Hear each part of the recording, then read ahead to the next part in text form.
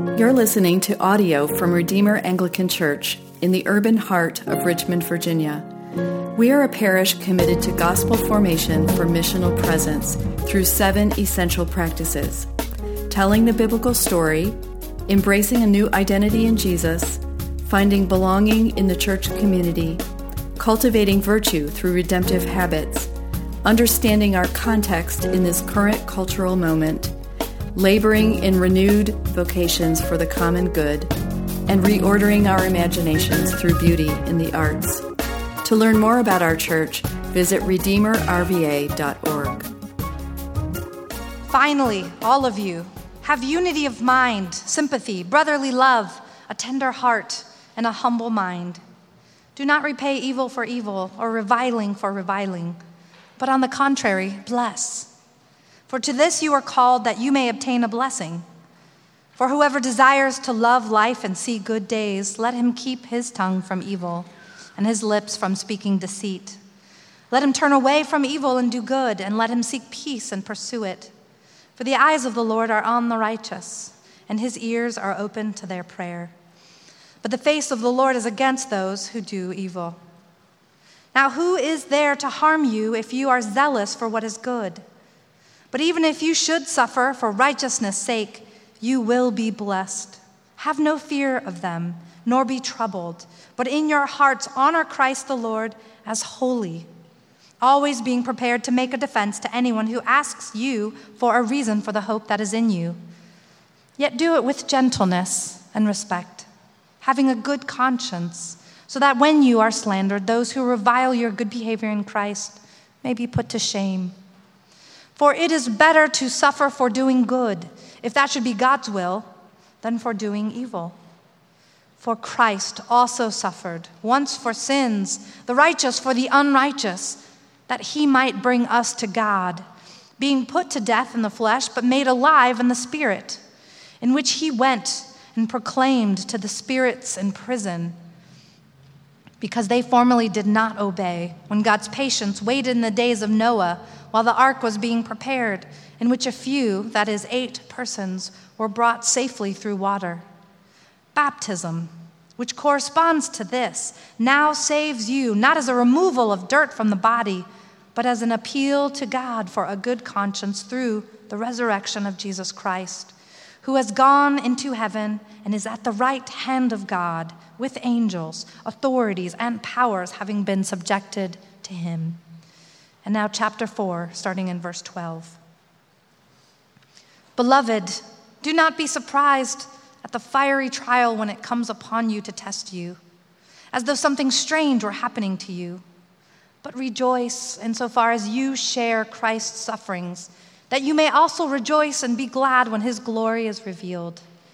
If you are insulted for the name of Christ, you are blessed, because the Spirit of glory and of God rests upon you. But let none of you suffer as a murderer or a thief or an evildoer or as a meddler. Yet if anyone suffers as a Christian, let him not be ashamed, but let him glorify God in that name. For it is time for judgment to begin at the household of God. And if it begins with us, what will be the outcome for those who do not obey the gospel of God? And if the righteous is scarcely saved, what will become of the ungodly and the sinner? Therefore, let those who suffer according to God's will entrust their souls to a faithful Creator while doing good. The word of the Lord. Thanks be to God. And now, church, let's stand together for the reading of the gospel. If you still have a Bible in hand, you're going to turn back a few pages to the Gospel of Matthew, and we're going to chapter 10, beginning in verse 34. Friends, the Holy Gospel of our Lord Jesus Christ according to St. Matthew. Glory to you, Lord Christ. Do not think that I have come to bring peace to the earth. I have not come to bring peace, but a sword.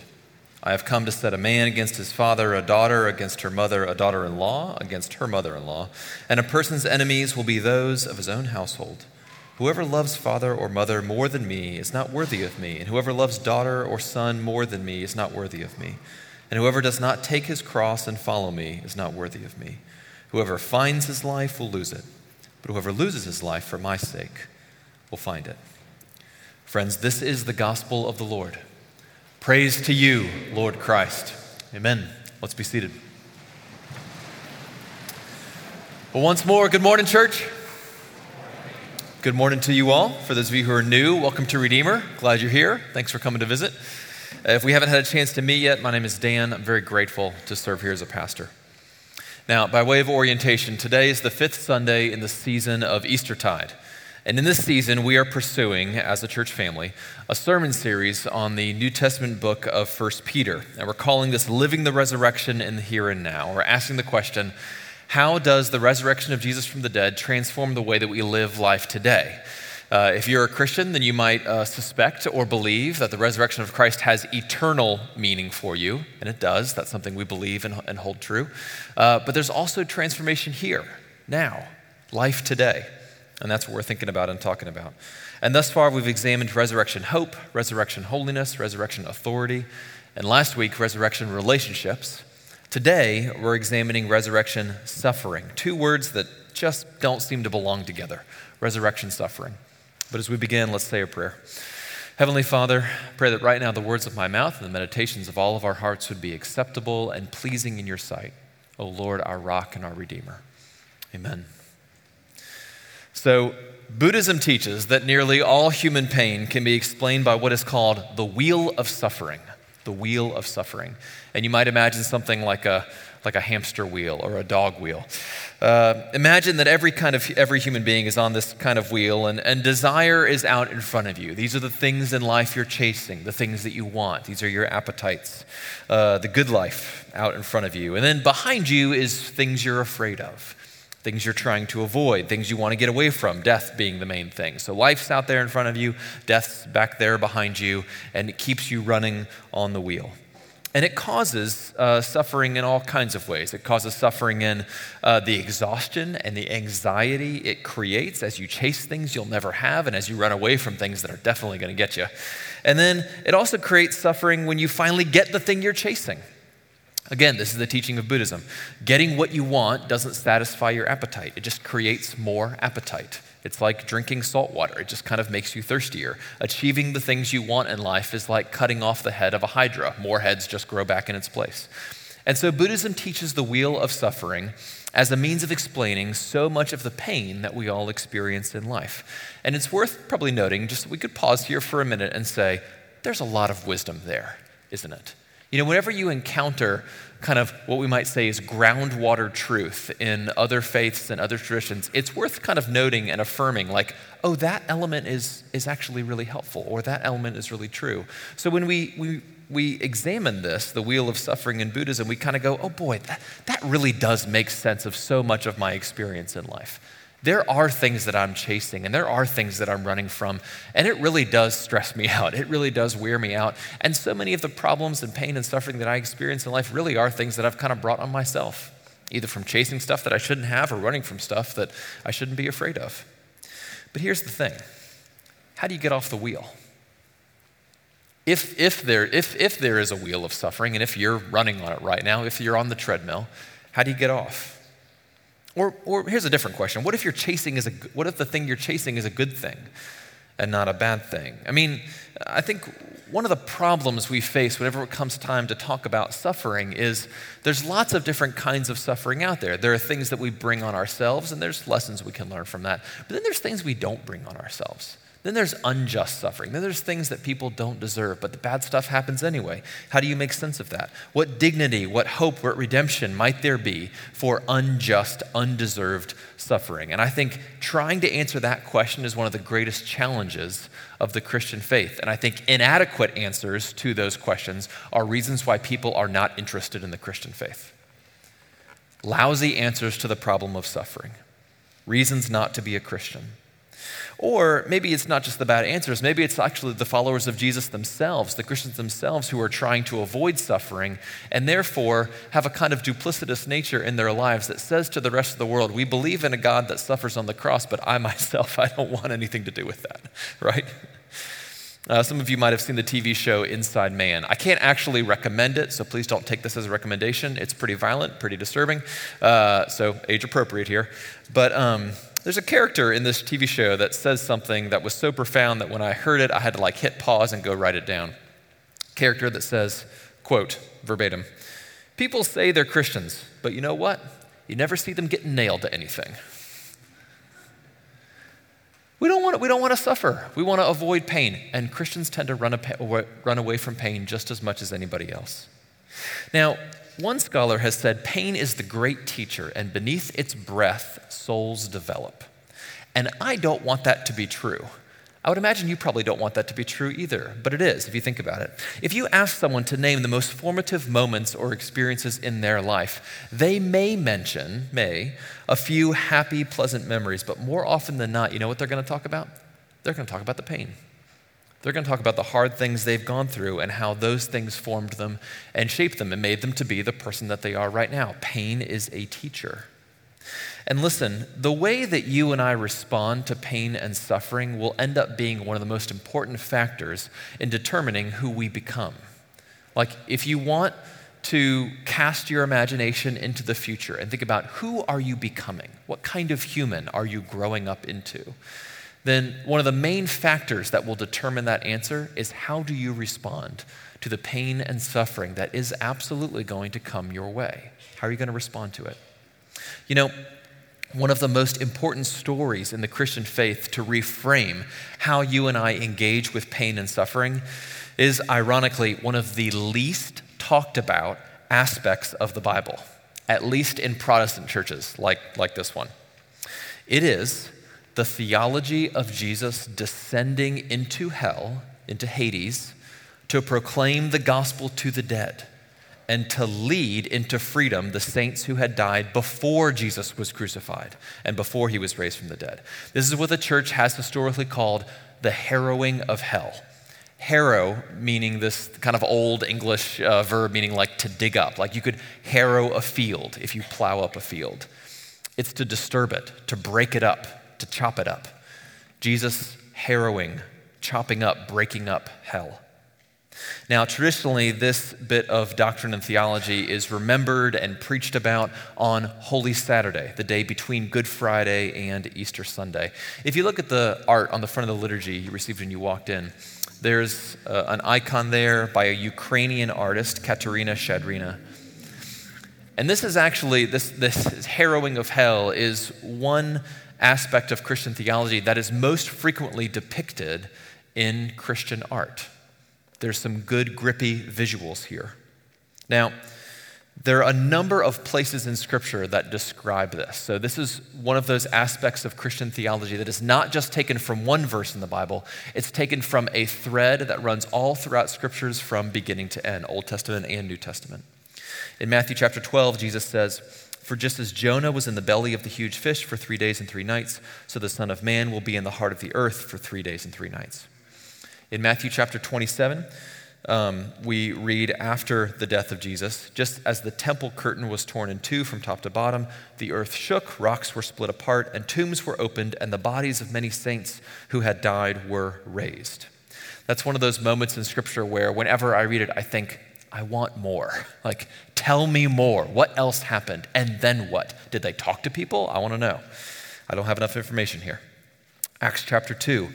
The author, the Apostle Luke, is describing this. He says, "David, by foreseeing this, spoke about the resurrection of the Christ, that he neither was abandoned to Hades, nor did his body experience decay."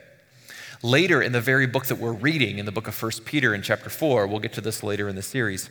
In chapter 4, verse 6, Peter writes, "Now it was for this very purpose that the gospel was preached to those who are now dead, so that though they were judged in the flesh by human standards, they may live spiritually by God's standards." The Apostle Paul also talks about this in Ephesians chapter 4 when he writes, "Now, what is the meaning of Jesus ascending, except that he also descended to the lower regions of the earth?" In other words, the point I'm trying to make is that this is a thread that is woven all throughout Scripture, the reality that in between the cross and the resurrection, Jesus did something. He went to work, and he went to work in hell. Now, if you've ever said the Apostles' Creed before, you've actually said these words even if you've never paid attention to them before. In the Apostles' Creed, recited by all Christians throughout history around the world, there is that line, he descended to the dead. Or, in the old translation, he descended into hell. In Latin, that phrase is descendit ad inferos. Jesus descends to hell. Now, I'm framing all of this out for you because the particular text we're going to look at this morning is 1 Peter chapter 3, verses 18 through 22. You may have noticed that the passage that Lane read for us from the book of 1 Peter was a little bit long, yes? Some of you were like, yes, I tuned out and then tuned back in and then tuned out multiple times all throughout the read, right? It's a long reading. We're not used to hearing long readings in church. Here's what I did. Rather than attempting to preach to you a sermon that attempts to address everything from those texts, what I did is I looked through those texts and picked out the main theme, which is suffering in light of the resurrection of Jesus. And then I looked for the core of the passage. What is the main place of, what is like the main core of hope offered to us here? And it was these verses. Chapter 3, verses 18 through 22. And I also thought, well, this is probably the hardest part of the passage as well. So why not go for the hard stuff? Yeah? Let me reread this text for you again, and then we're gonna kind of dig into it a little bit, okay? 1 Peter chapter 3, 18 through 22. For Christ also suffered once for sins, the righteous for the unrighteous, that he might bring us to God, being put to death in the flesh, but made alive in the spirit, in which he went and proclaimed to the spirits in prison, because they formerly did not obey when God's patience waited in the days of Noah while the ark was being prepared, in which a few, that is 8 persons, were brought safely through water. Baptism, which corresponds to this, now saves you, not as a removal of dirt from the body, but as an appeal to God for a good conscience through the resurrection of Jesus Christ. Now, as I did some study this week, because believe me, I did some study. This is a hard text, and I needed some help. So I went looking for all the commentaries and resources I could get my hands on to try to understand what's going on here. And I encountered this phrase from Martin Luther, the great reformer from 500 years ago. And he writes about this text, and this is so funny. Quote, "A wonderful text this is, and a more obscure passage perhaps than any other in the New Testament, so that I don't really know for certainty what Peter means." There's like some wonderful comfort in when you hit a part of the Bible and you go, I don't understand this. And then you read through history and you go, I'm not the only one who doesn't understand this. There's something wonderful here.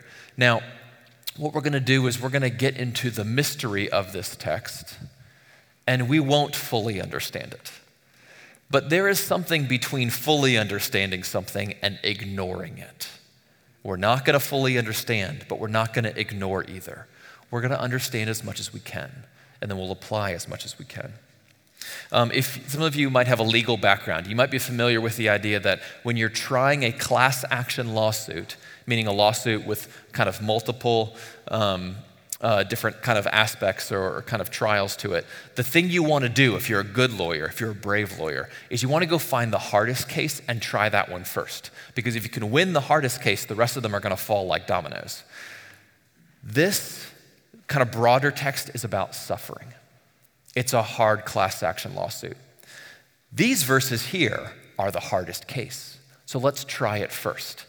If there's goodness here for us in this text, then there's goodness everywhere. Okay, now as we get into this, there's 3 different kinds of people in the room, okay? And here they are. Person number 1, you grew up in either the Roman Catholic or the Eastern Orthodox Church, and you've heard sermons on this before. This is familiar to you, you're used to it, and none of this so far has been surprising or disturbing to you. You're doing fine. Person number 2, you're not a Christian, or maybe you're a brand new Christian. And you kind of know full well, Christians are weird. They talk about weird things, they believe weird things.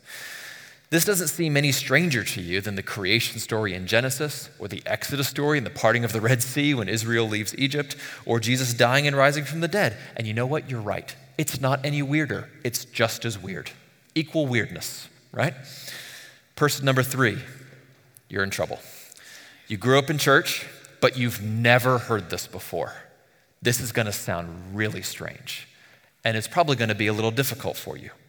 This sermon may end up being like a bit of theology you've never tried before, And trying new foods is risky. What if it doesn't taste good? Let me kind of set this up. This theology, this doctrine of the church is something like a finely aged wine. The taste is complex, and there are different notes that strike your palate at different moments. It begins smooth. Then it gets bitter and has these dry, spicy notes in the middle, but it has a sweet finish, okay? That's how the sermon's gonna go. Now, the big question is, why does it matter that Jesus descended into hell? Like, why does it matter?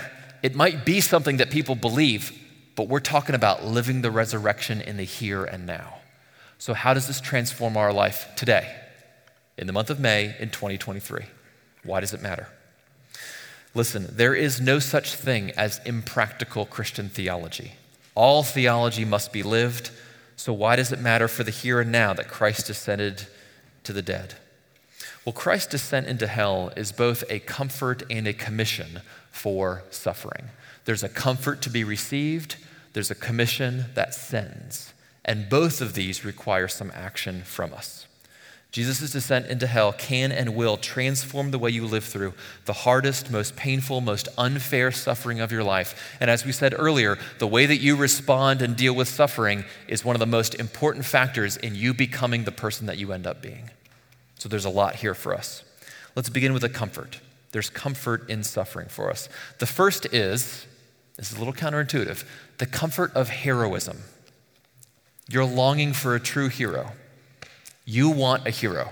And I'm not just talking about the kind of like, I need a hero that Bonnie Tyler sings about in her song in the 1980s, I Need a Hero. Some of you know that song, right?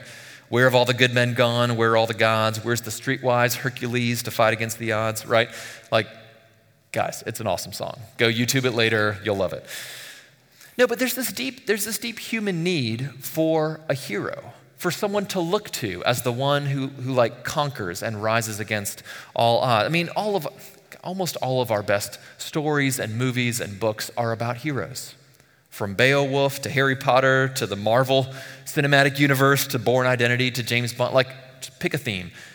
Heroes. There is a deep, innate human longing for a hero. It transcends time and culture. All people in all times and all places long for a hero. And so even as we in our current cultural moment tear down statues and cancel historical figures and cancel celebrities, what do we end up doing in that vacuum? We just put new people up. We replace them with new heroes because you and I need a hero. And this story of Jesus descending into hell after dying on the cross. This is the heroic moment of Jesus. Now, previously in Jesus' life, people kept waiting and hoping for heroic moments. The followers of Jesus wanted Christ to ride into Jerusalem on a war horse and go to town on the Roman Empire and kick them out, and he didn't do it. Instead, he rides in on a donkey and dies. Big disappointment. But here, in an unseen way, Jesus actually fulfills that heroic hope, where Jesus storms the gates of hell, knocks down the wall, and liberates the captives. This is the moment. He just does it in a surprising way. He does it through death. So there's not just a comfort in heroism here, there's also a comfort in unity, and here it is. This goes beyond misery loves company. Jesus knows your particular pain. Your suffering shares in the suffering of Jesus, and even more, Jesus' suffering shares in yours. There's a togetherness here, there's a unity here. And anyone who has truly suffered knows the pain of loneliness, because suffering and pain does two things to you. One, there's the thing itself, the hard thing that you have to go through, the loss of job, the sickness that you contract, the person who breaks up with you. Like there's the hard thing that happens to you, and there's the suffering and pain that comes with it. That's part one. And then part two, there's what that suffering does to all of your relationships, which is it estranges you from other people. Now, people don't get you. They don't understand you. They can't relate. They can't empathize with what you're going through. There's the loneliness of suffering. There's the pain itself, and then there's the loneliness that the suffering actually creates. And here, that loneliness and that pain is bridged by the descent of Christ into hell. Suffering estranges us from other people, and yet it can draw us closer to Jesus. How? Why? Because Jesus goes all the way. There is no depth of pain to which he has not already gone. There is no deep, dark, horrible place of despair that Jesus hasn't already gone to. He doesn't just die. He goes all the way. He goes to the hell that you fear. He goes to the hell that you feel like you're being sucked into in the suffering that you're walking through right now. He's already there. And he's already there in the comfort of his presence. There's the comfort of heroism, there's the comfort of unity, and there's also the comfort of presence. Psalm 139, verse 8, the psalmist says, "If I ascend to heaven, you are there.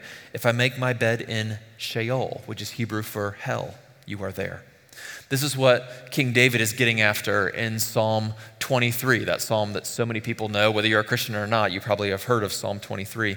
Even though I walk through the valley of what? The shadow of death, you are with me.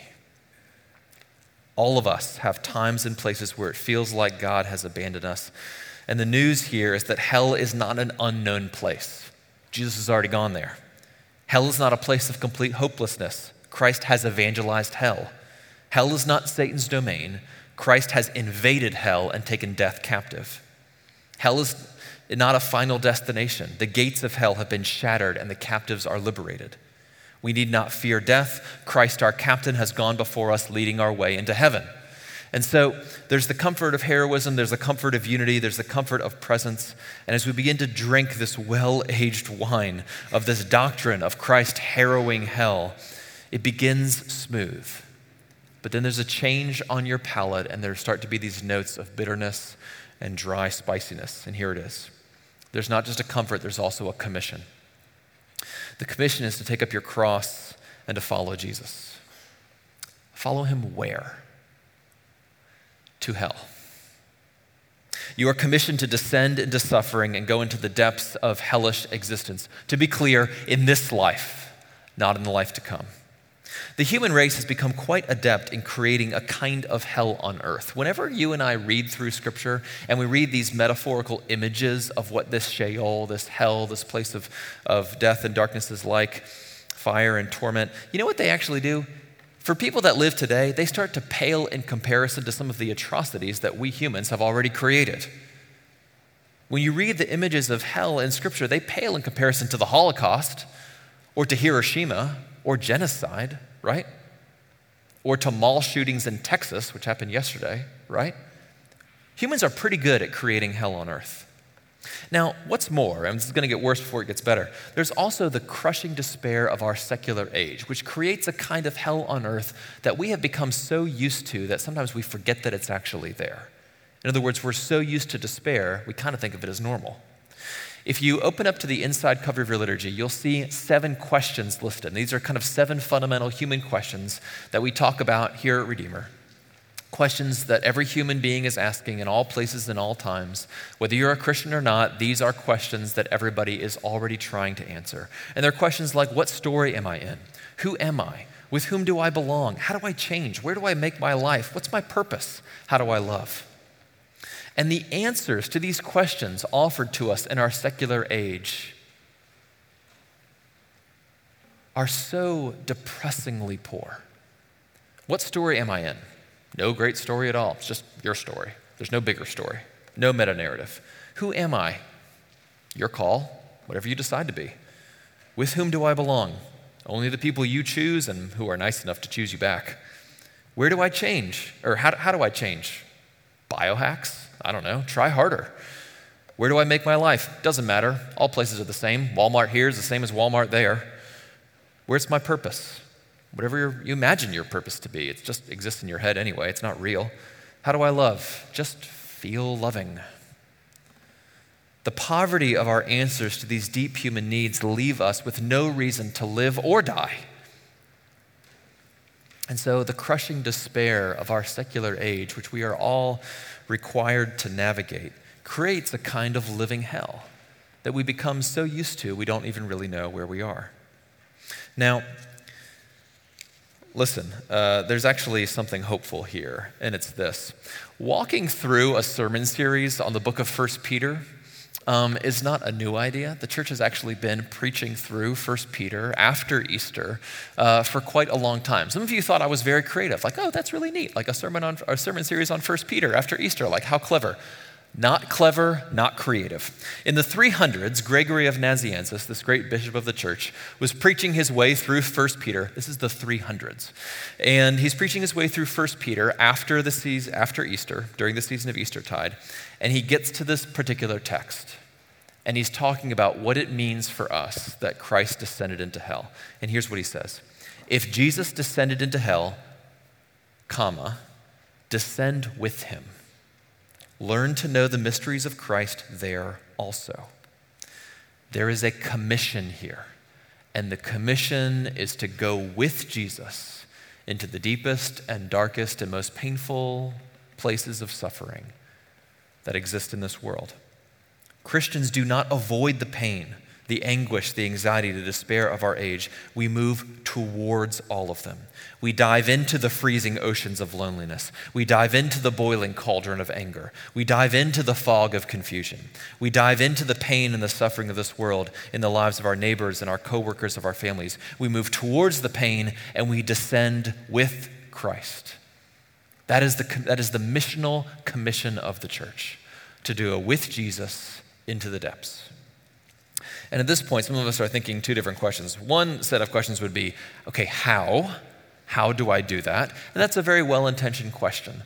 Others of you are asking perhaps a more emotionally honest question, like, why? Why do I have to do that? I'd like Jesus to suffer for me. I'm okay with that. I don't really want to suffer with Jesus. Or I'd rather be raised with Christ. Do I really have to descend with Christ? The well-aged wine of this doctrine of Christ harrowing hell starts out smooth.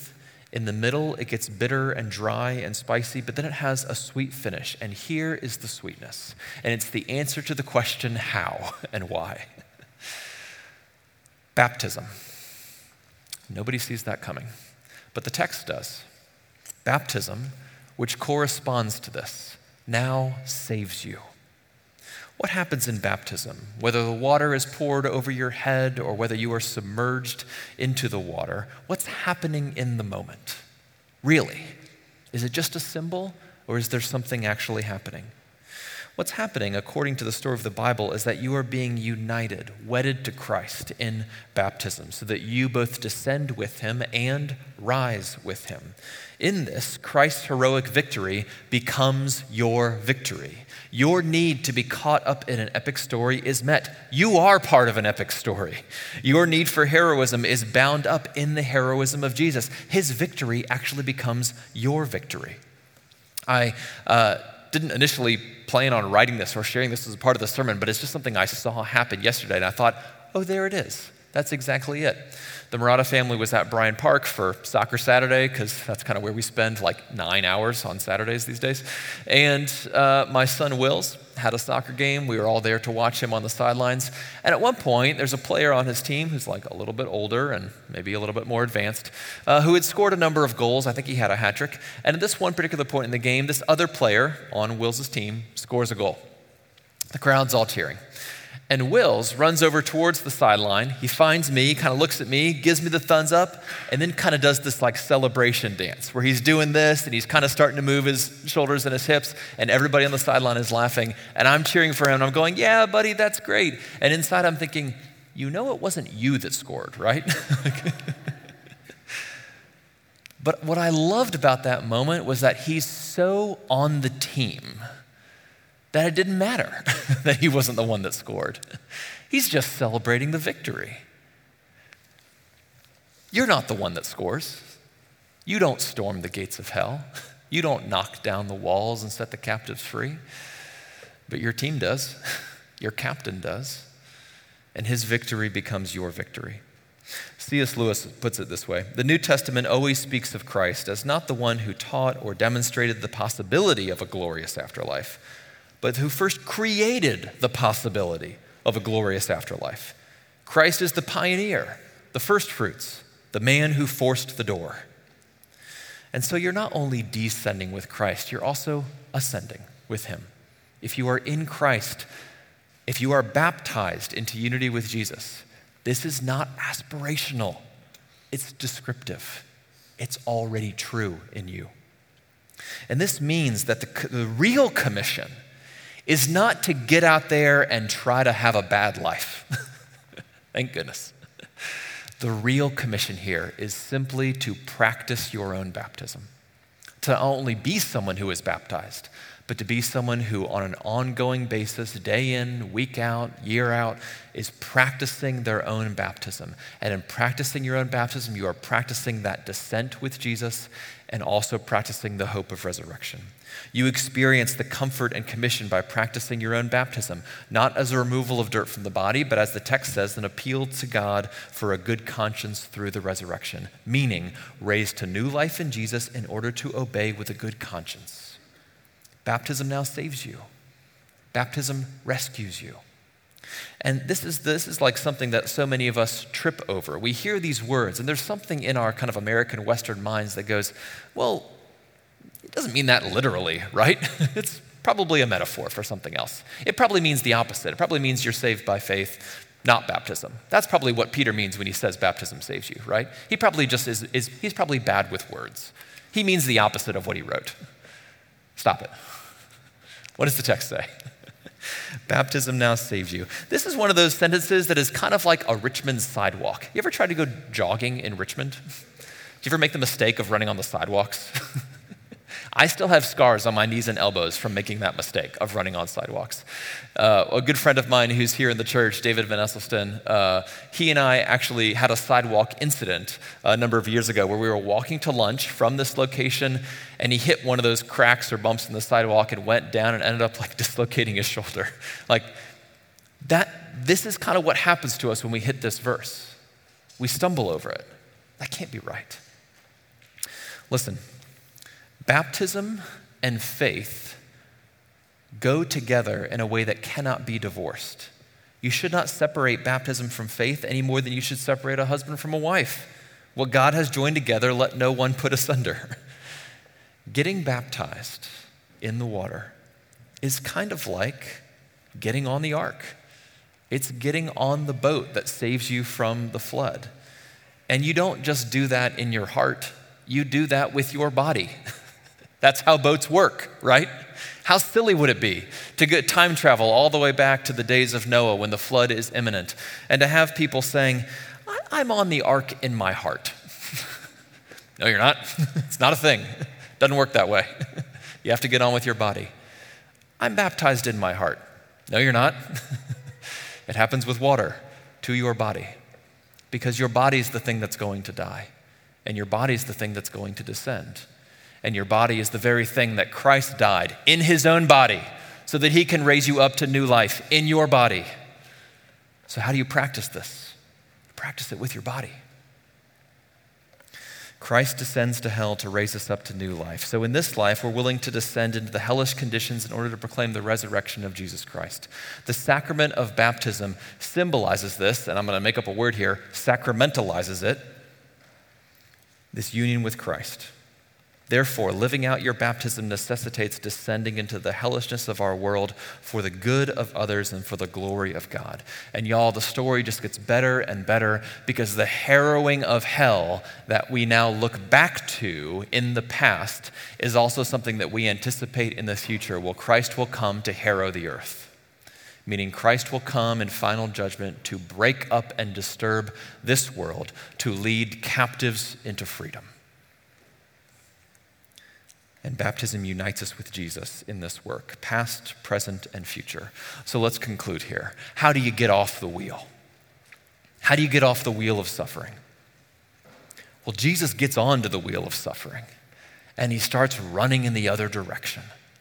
We're all running away from death. We're all running towards whatever we think of as the good life. And Jesus gets on the wheel, and he runs the other way. And he runs right into the jaws of death and past the jaws of death all the way down into hell. And in doing so, he stops the spinning wheel. And in our baptism and our union with Jesus, we go with him. We turn and we start running the way that Jesus runs. We head into the fray, into all the things that scare us. And we descend with him, knowing that we will rise with him. And so the wheel of suffering just gets left on the trash heap of history. Let's end with this. John Chrysostom, this great teacher and father of the church all the way back in church history, has this famous Easter sermon where he describes what this means for us. He writes this: "Hell took a body, Jesus, and lo, it found God. Hell took earth, and behold that it countered heaven. Hell took what it saw and was overcome by what it could not see. O death, where is your sting? O Hades, hell, where is your victory? Christ is risen. You, hell, are annihilated. Christ is risen. The demons have fallen. Christ is risen. The angels rejoice. Christ is risen, and life is liberated. Christ is risen, and the tomb is emptied of the dead." Let's pray. Heavenly Father, we thank you that you sent your Son, Jesus, to not only descend from heaven to earth, but also to descend from earth all the way into the depths of hell, so that there might be no place where we could go to be apart from you, and that you might liberate all captives, set all prisoners free. Lord, thank you for your death. Thank you for your descent. May we have the courage to be united with you in baptism and to practice our baptism by descending with you into the darkest and deepest and most terrifying places of this world, so that we might follow you and bear our cross and one day rise with you into newness of life. This we pray in your name, Lord Jesus. Amen. Thank you for listening. To connect with our team or to learn more about our church, visit redeemerrva.org. We look forward to knowing you. Go in peace.